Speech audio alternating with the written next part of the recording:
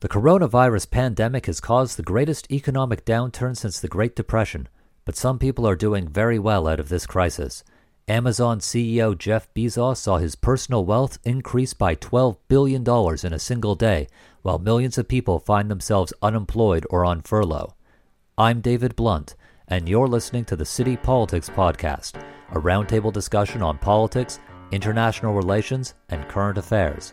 Today, we'll give you the city view on COVID-19 and global inequality. Welcome to the inaugural episode of the City Politics Podcast. I'm David Blunt, lecturer in international politics. I'm joined with my co-host, Konstantin Vossing, lecturer in international politics. Hi, David. It's good to be on this podcast with you. That's great. We are joined with our two guests, colleagues specializing in international political economy. We have Ronan Palan, professor of international politics. Hello. And Sandy Hagar, senior lecturer in international political economy. Hi, David. And we all work at the Department of International Politics at City University of London. And if this was 6 months ago, we would all be sat around a table in the beautiful Northampton campus of our university talking about politics. But because of the global pandemic, we are all currently in our various kitchens and bedrooms and offices. So it comes as no surprise that we're going to be talking about the coronavirus. Specifically, today's topic is going to be about COVID-19 and global inequality. But before we get into our discussion, Konstantin is going to reach into the city glass bowl and ask our guests a series of yes or no questions related to this week's topic. All right, so welcome to the City Glass Bowl, which is what we're going to do in this podcast to get the discussion started. In order to make the most of our expertise and knowledge, we will try to condense as much information into as little time as possible. So I will ask them 10 questions about the future, and they have to answer yes or no, nothing else. So are you guys ready for the City Glass Bowl? Ronan, are you ready? Yes, I am. Sandy, are you ready? I'm ready. All right, so let's start with Ronan and question number 1. Will the pandemic be over by August 2021? Ronan, what's your answer? I think yes. Sandy, what would you say? I'll say no. Question number 2. Ronan, will Corona kill globalization? No, I don't think so. Sandy? No, I agree with Ronan. No. Question number 3. Will we watch football in fully packed stadiums ever again? Oh, yes, I think we would. Sandy, what do you think? Agreed here. Yes, I think we will. Question number 4. Ronan, will people on average be healthier 2 years after Corona? That's a very difficult question because health refers to a lot of aspects of our life. I really don't know. I think not. I think we'll be more or less the same. Sandy? I know it's a yes or no answer, but I'll say in terms of the global average, I'll say no, we won't be healthier. Thanks. Question number 5. Will Corona lead to more equal healthcare coverage, Ronan? No. Sandy? No. Number 6. In the West, will poor people suffer more than rich people from the consequences of Corona? Ronan? Yes. Sandy? Yes. From a global perspective, will poor countries suffer more than rich countries from Corona? Much more. Yes. Sandy? Yes, I agree with Ronan there. Okay.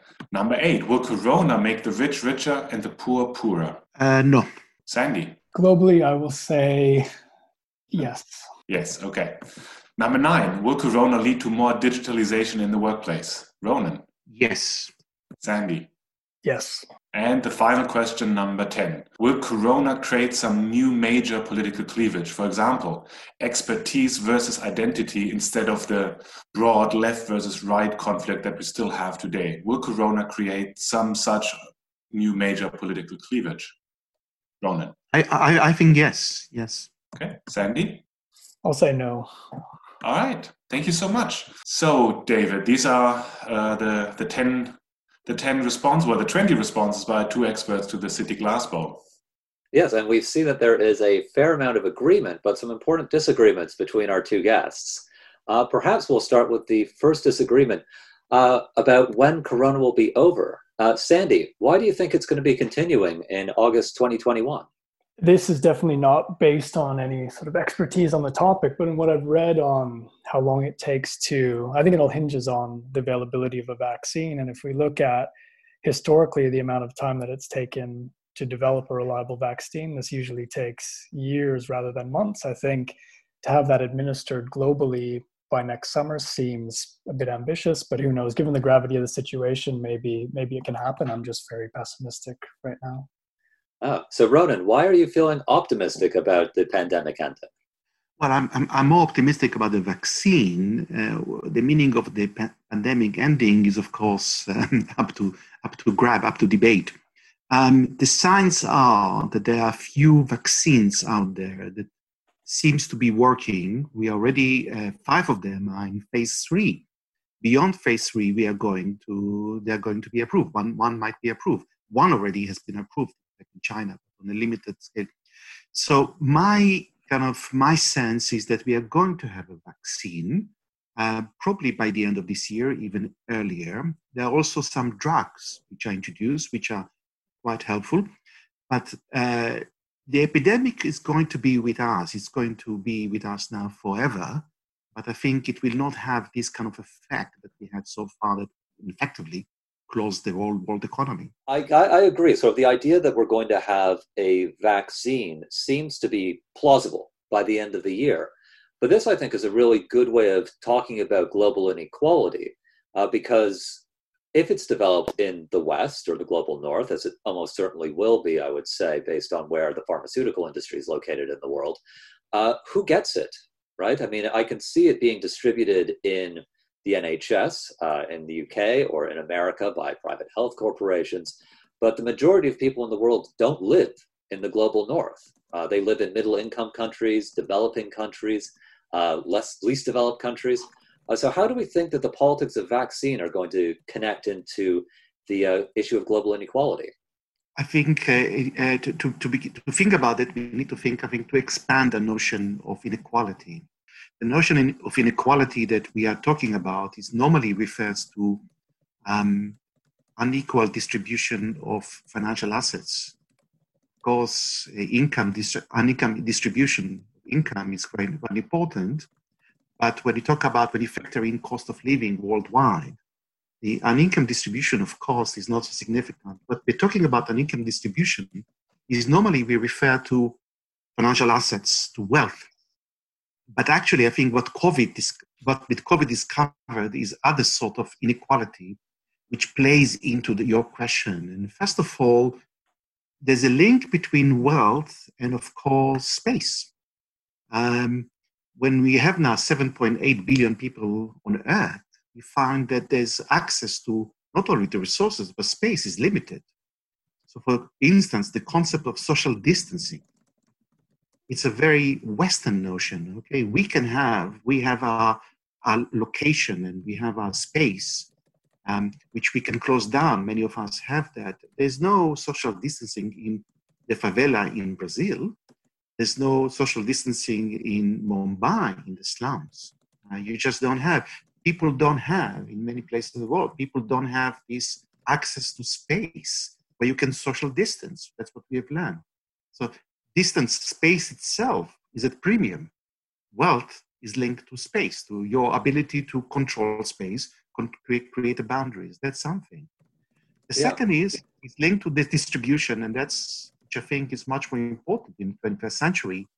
There's a link between wealth and age distribution as well. Okay, so rich countries or where there's wealth, people live much longer. Whereas in poor countries, of course, there's a life chances are much lower. And this has been playing very well or very interestingly in COVID. Okay, so there was a study, for example, in Mumbai. Now they estimate that in the slums in Mumbai, 60% of the population already got COVID.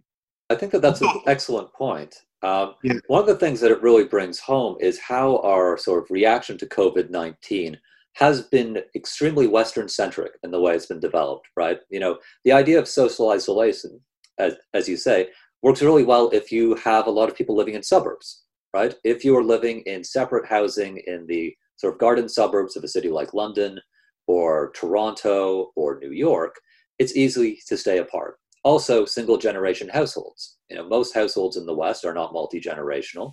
Apart from sort of parents and children, they don't have grandparents. They don't have multiple generations. And this is not the case in large parts of the world. So the way that we've conceptualized the virus and the way of fighting the virus has been very much looking at a specific sort of way of living, which is not a global phenomenon. Yeah, just to, I guess, jump on the back of that, what's interesting as well is not only is there sort of a Western-centric view of the effects of the pandemic, but there's also sort of, I guess, we don't take into account some of the inequalities that exist within the West as well and how that impacts the effects of the virus. So I think there was a study by the Office of National Statistics that shows that, you know, if you're Black or Pakistani or Bangladeshi, you're twice as likely to die from coronavirus than white people. And that speaks to what Ronan was saying about space. A lot of people think that it might have to be with the fact that people live in more crowded housing conditions in many of these families. There's also a problem of health inequalities as well. So yeah, the effects I think are always sort of unequal, whether we look at it as a difference between countries or between classes or different groups within society as well within the West. Yeah, I mean, I think one of the things that we lose track of when we think about poverty and when we think about inequality is what Ronan was saying, that it's not simply about the assets that a person has. Poverty, when we think about it, it doesn't really adhere to the sort of World Bank standard $1.90 a day as a metric for us being over or above the poverty line. When I think about it, and I do a fair amount of research around the ethics of global poverty, people talk about vulnerability, right? And this is a story that you hear in the global north and in the global south. People who fall into the category of being in danger of poverty or being poor, they can get through a day. You know, they'll have work that they can do, but their question will be, can I get through a week? Can I get through a month? Will I be able to get through the year? And coronavirus has really shown how vulnerable these people are, because a lot of jobs can't be done remotely. A lot of people do not have stable employment contracts. They're employed on an ad hoc basis. And even though these people might be living, say, before coronavirus, above a poverty line, the effect of the pandemic is to drive them right underneath the poverty line because they do not have security. They do not have assets that they can draw upon to maintain themselves through a crisis.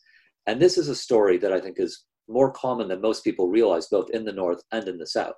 I wanted to look at an additional aspect of inequality that we haven't really looked at so far. We talked about inequality in two specific ways that are related to the virus. One is in contracting it, and the other one is in accessing a vaccine. It is based on that vaccine that Ronan was more optimistic about the end to the virus, despite the inequalities that both of you mentioned as well. But I wanted to look at a different aspect of inequality, and that's the political side of it. What seems to me is interesting in the case of COVID is that vaccination is also heavily affected by politics. Has there ever been a situation where the political aspect of talking about a cure to a disease essentially has been so pronounced and possibly counterproductive?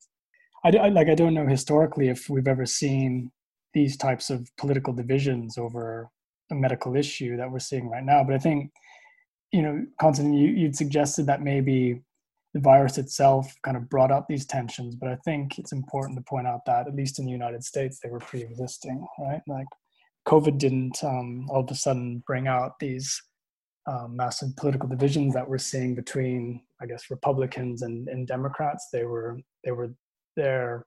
I think what the virus has done has intensified and exacerbated a lot of those tensions that we've seen building up through, I guess, the Trump presidency and even beforehand.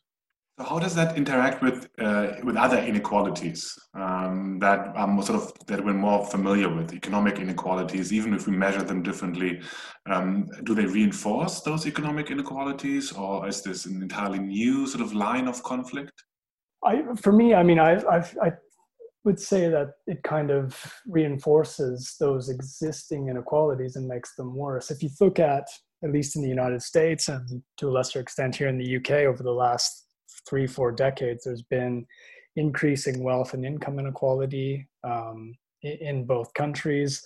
And what research on the health effects of inequality shows is that wherever you have a more unequal society, particularly in the so-called advanced capitalist countries, then you usually get more negative health and social incomes. This is research by epidemiologists named Kate Pickett and Richard Wilkinson here in the United Kingdom. So I think, alongside growing wealth and income inequality over the past few decades, we've also seen growing inequalities in health outcomes, more negative health and social outcomes in more unequal countries. And that just provides a sort of very volatile situation for when you do have the outbreak of a pandemic.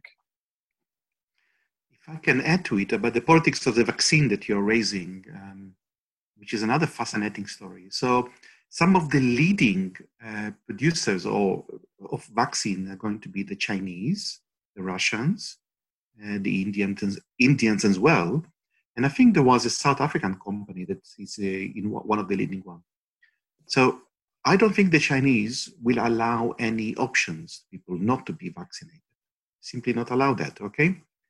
And I think both Chinese and Russians are likely to apply vaccine when they decide that politically it's useful for them, and ask questions later whether the vaccines are useful or whether they are dangerous and so on and so forth.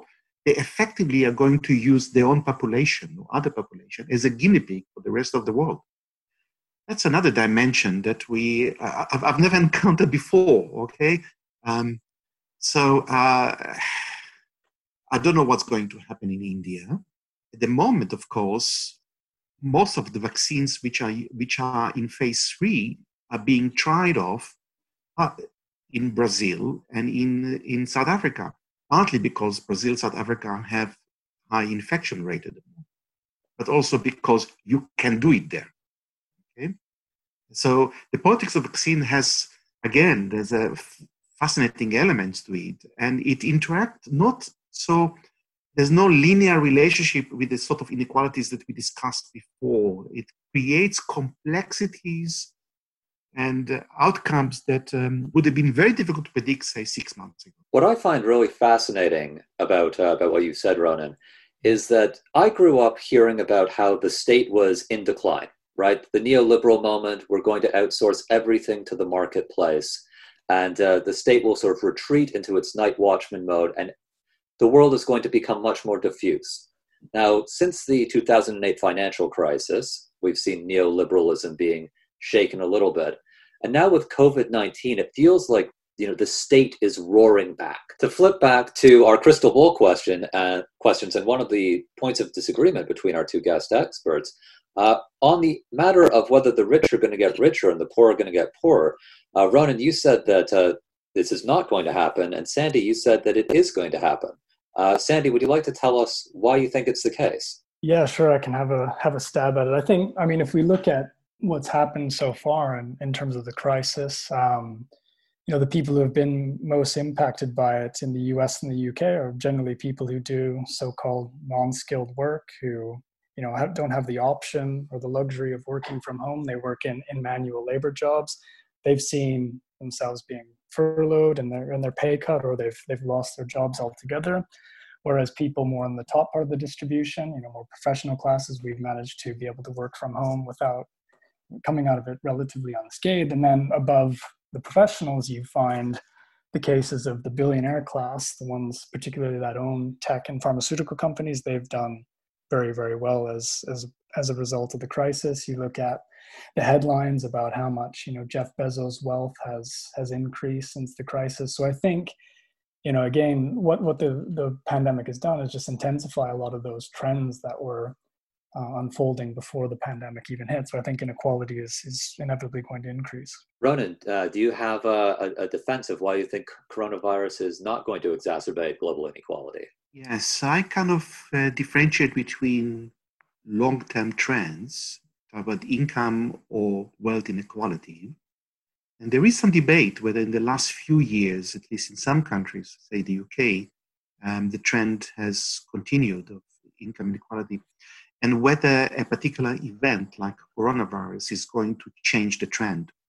So I agree with Sandy about kind of the long-term structural forces that we see.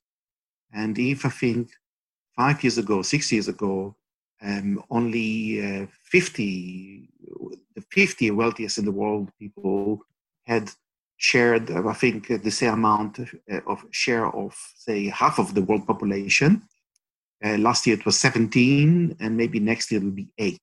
Okay, so in that case, the trend that Sandy is describing, huge trend, huge wealth inequality may continue. But I don't see how COVID in and by itself will change any of the fundamentals of trends. That's what I mean by that. I don't think it will affect, or I don't see how exactly it will affect those trends. So trends that have been already in train before may continue, and those who haven't may not. I don't see how COVID is going to change direction in a very radical way, this way or that. That's basically why I'm saying it's not going to affect global inequality as such. I think that's a really interesting point. When we talk about COVID, I mean, over the past 6 months, because we have been inundated with this virus as it's changed the way that we live our lives and the way that we work, it's easy to lose perspective about the big picture, right? To look at the trends that have been occurring over the past 10 years, 20 years, 50 years. And we think about COVID as being this systemic earthquake moment that will change everything. But perhaps COVID isn't this. Perhaps this is more of a blip in the overall big picture. Is that where you're sort of drawing us, Ronan? Well, I think it will change a lot, but not necessarily in terms of the broad trends toward inequality, and depends which inequality we are talking about. It may raise social issues or this kind of social and political question about inequalities that I suggested. Question of space, access to space, about age distribution and the like. That may play a much greater role in the future in our thinking in politics. But if we're talking about income inequality or wealth inequality, no, I don't think that it will change those kind of much broader long-term trends. This is interesting because I think it sort of, if I square what Ronan said with my point about the political consequences of Corona, I'm thinking of Corona in a similar way. In that it provides, from a political perspective, it sort of provides an opportunity for political mobilizers, but whether they will take that opportunity or not to fundamentally reshape things, where Ronan says, I don't think it's going to reshape things in the long run, which I think is a very good point. I think in politics, if you sort of spin that argument a step further and apply it to sort of the political consequences, then I would say, yes, it doesn't necessarily change those long-term trends. It offers an opportunity for political mobilizers to fundamentally reshape and change the nature of politics, but it depends on transformative leadership, whether that's going to happen or not. What's different here compared to inequality is the fact that inequality is much more structural as a factor, whereas these political dividing lines are much more dependent on agency. Maybe that's the difference between the two. At this point, our conversation moved from the structural impact of COVID on the global economy to how it's changed whose labor is valued and what it means to be essential. It does change the whole notion of unskilled labor, okay? So we had kind of a notion before COVID of a pyramid of people who are important to the economy, society, and those who are less so. Those who are less so were at the bottom of the pile. There were the unskilled workers, which, for example, a country like the UK would not want to import anymore to allow them to join, and so on and so forth. What we have learned during the crisis is that precisely those unskilled workers are the most important workers, okay? Whereas the rest of us, the middle classes and the rest, we stayed at home in their flats or apartments or houses or second houses, the people who made sure that the economy and society simply survives. We have food on our table, that all the basic functions operate, are those unskilled workers. They prove to be the most important. Yeah, that's really a great point. And one of the things that I work on in my research is the ethics of super irrigation, which is a $5 word for heroism. What does it mean for someone to go above the moral call of duty? And I found it really interesting, at least in the first phase of the pandemic, when the language of heroism was being used to describe people who were working at the Tesco, for example. What really sort of struck me as being interesting is that when I think about heroism, I think about something that's ultimately voluntary, right? So the classic example of a hero is someone in a war zone who throws themselves on a grenade to save their companions, right? This is something that we wouldn't consider morally obligatory because no one is obliged to give up their lives, but we recognize it as being a good deed, something that's worth recognizing as heroic, even if it's not from the obligation of duty. Now, what troubled me about the language of heroism when it was used in the first stage of the coronavirus was that there wasn't an element of optionality. A lot of the people who were working in the Tesco, working in the frontline services, were people who were exactly in the position that they couldn't say no, right? These are people who don't have a tremendous amount of assets. They don't have a lot of options. They're often on a 0-hour contract. And if your boss tells you you have to come in, you have to come in. Now, if someone's essentially frog marched into a supermarket, it becomes a bit hypocritical, I think, for us to go around and laud them as heroes. That's really interesting, David. I'm wondering as well if this sort of the way that heroism has been used since the crisis is just a way to, I guess, gloss over a lot of those fundamental changes that might be needed or desired. And that speaks to what we've been talking about in terms of the return of the state, about political leadership. You know, on the one hand, we see that the state has come roaring back. The worries about deficit spending causing runaway inflation, those have obviously gone. We've got record-breaking deficits, and inflation hasn't really moved the needle whatsoever. We were told that government debts would cause runaway interest rates, and that hasn't happened. So in terms of fiscal and monetary policy, we're seeing the return of the state. But on the other hand, we're seeing sort of holding on to neoliberalism in a lot of ways. Like if you think about how state capacity has been outsourced to these private companies, particularly here in the UK, that's been utterly disastrous in terms of trying to I guess respond to the pandemic. And also when we think about sort of the unskilled, so-called unskilled workers and how absolutely essential they are to the economy, we still hold on to this idea that we can call them heroes, we can clap for them in the evening, but when it comes to things like raising pay or improving their working conditions, everyone just falls silent on that. And I think this speaks to what Constantine said. Without any viable political leadership to show us some sort of alternative to that, then I don't see how we're going to use this pandemic as an opportunity to really address some of those structural cleavages within society. So we seem to have an agreement that the state is coming back in a big way thanks to coronavirus. But both Sandy and Ronan have said that globalization is not going to be a victim of the virus. So what is globalization going to look like moving forward? Globalization broadly, globalization means a lot of things. But to my mind, globalization belongs to one of those kind of structural trends that are much longer, they've been around not for 10, 20 years. You can say they've been around for 200-300 years. And I really don't see the genie go back to the book. Now, I know that there's this notion that the state and globalization are two incompatible, powers or forces, but that's not the case, okay? The state was always, to run a global economy, you always need, a global economy fundamentally is exchange of goods, services, ultimately exchange of property titles on a global scale rather than national or regional scale. To do these kind of exchanges, you need a system of law, a system of sanctions that can support such that. And that was always the state. So I never saw the state as incompatible or competing with globalization as such. What we have seen in this crisis is something that we have never encountered before. That the state can close an economy. The state can decide that everybody stays at home. The state effectively told everybody, you are under house arrest, okay? That was something we didn't expect. But in terms of long-term trends, I don't see a situation in which the productions of goods and services. So for example, let's take the UK.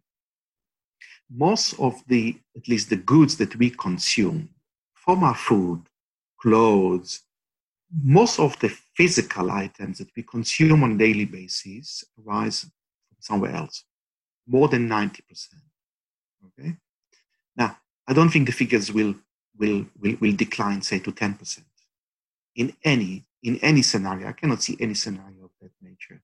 The scenario could be that some strategic industries there'll be some investment in those, but generally speaking, I think that sort of level of globalization in which most of what you consume in terms of goods or services arise originally from another territory, another region, even another continent will continue. Yeah, I obviously agreed with Ronan when you asked the question initially, and I don't have much to add to that. I would say, yeah, goods and services globalization, it's hard, as Ronan says, to put the genie back into the bottle. There's also financial globalization. And since a lot of this can be done with the clicks of a keyboard, there's very little incentive that I can see for a substantial rolling back of financial globalization as a result of the crisis or as a result of the pandemic. Of course, movement of goods and services and our personal travel, the things we associate with globalization in the short term, those are likely to be disrupted. But in the long term, I can't see the pandemic itself rolling back globalization. I think the one thing that could, that's kind of the elephant in the room in a longer term perspective, is of course climate change and the potential of climate catastrophe, but that's a different issue altogether. So what about political globalization? So Corona doesn't kill globalization, economic, financial, technological, exchange of property titles. Ronan said we need rules in order to regulate or to enable, facilitate economic globalization. But those rules can be done through sort of a global system of rules. That's sort of the result of political globalization. Or they can be done in competition through trade wars and then sort of trade armistices.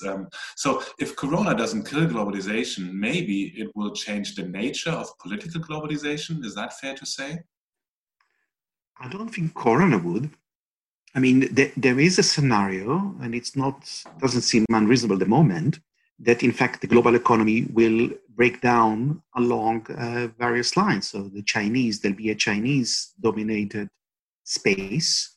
There'll be a US-dominated. We'll see where Europe is. So there is a possibility of returning to a variant of the 1930s in terms of large blocks trading internally, but with each other internally, but not externally. So it won't be globalization. But that process or that danger arose from what we call populism. It was one of the effects of the crisis of 2008. I don't know how COVID may affect it. I cannot see how. I think to come back to kind of the question that I think David raised and Constantine about politics, you both raised correctly or said correctly that the state is roaring back, but the state is not roaring back simply for the hell of it. Okay, it's not that the state is, as I said, closed the economy, or for example, in the UK, the whole private medicine system was closed down in one afternoon, became nationalized. These are incredible changes. This didn't take place for the hell of it. They took place for a purpose.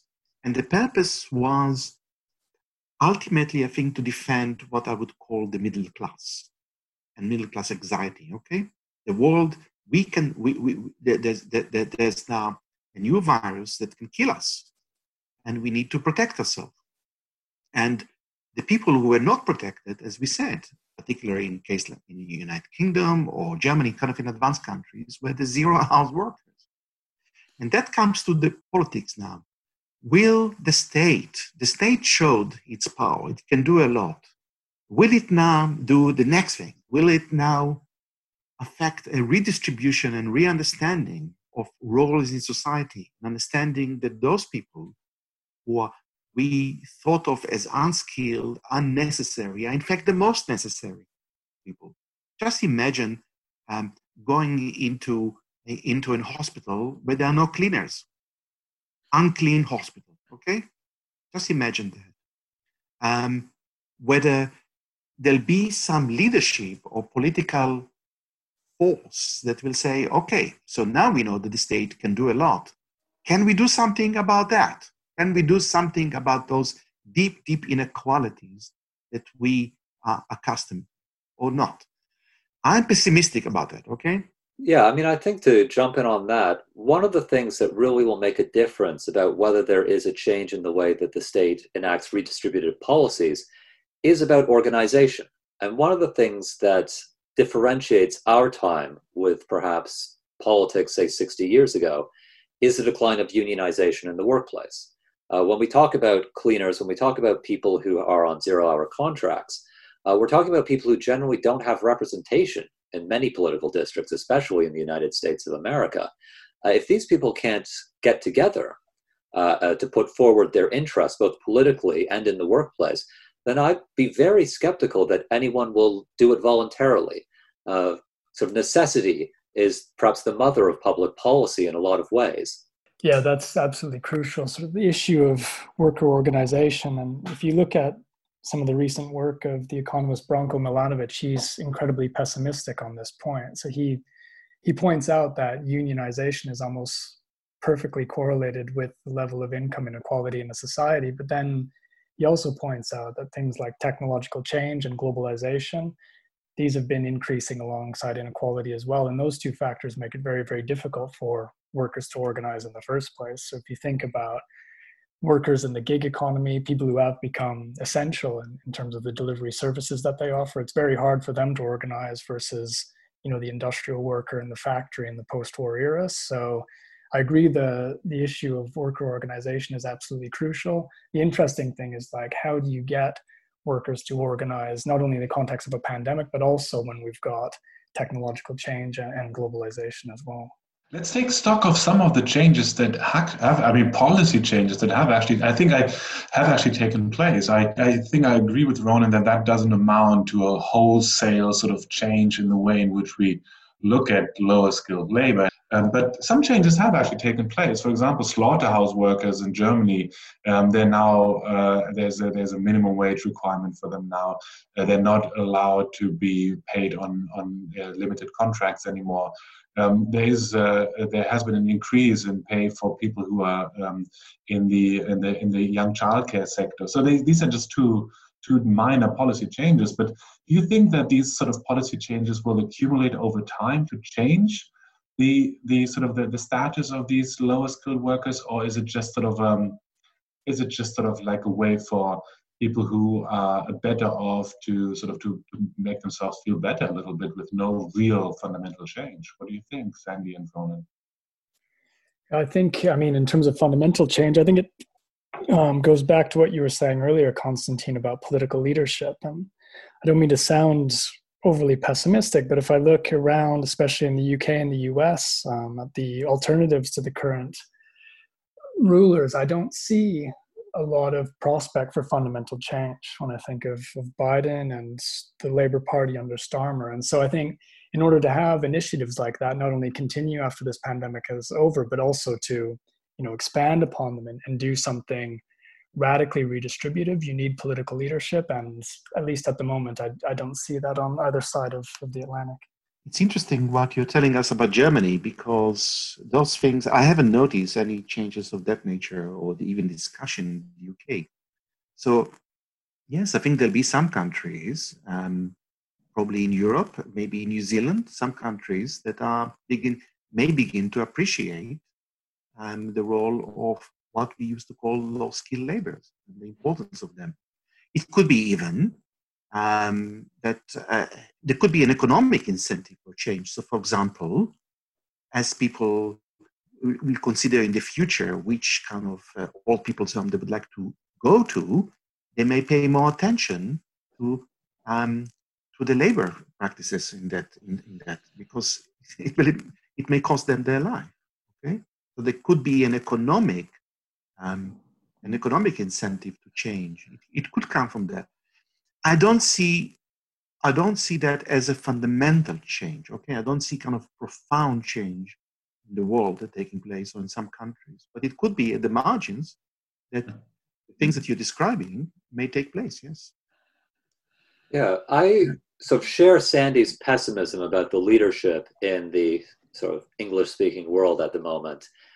Joe Biden, Boris Johnson don't really seem like politicians who are going to take radical steps to change inequality.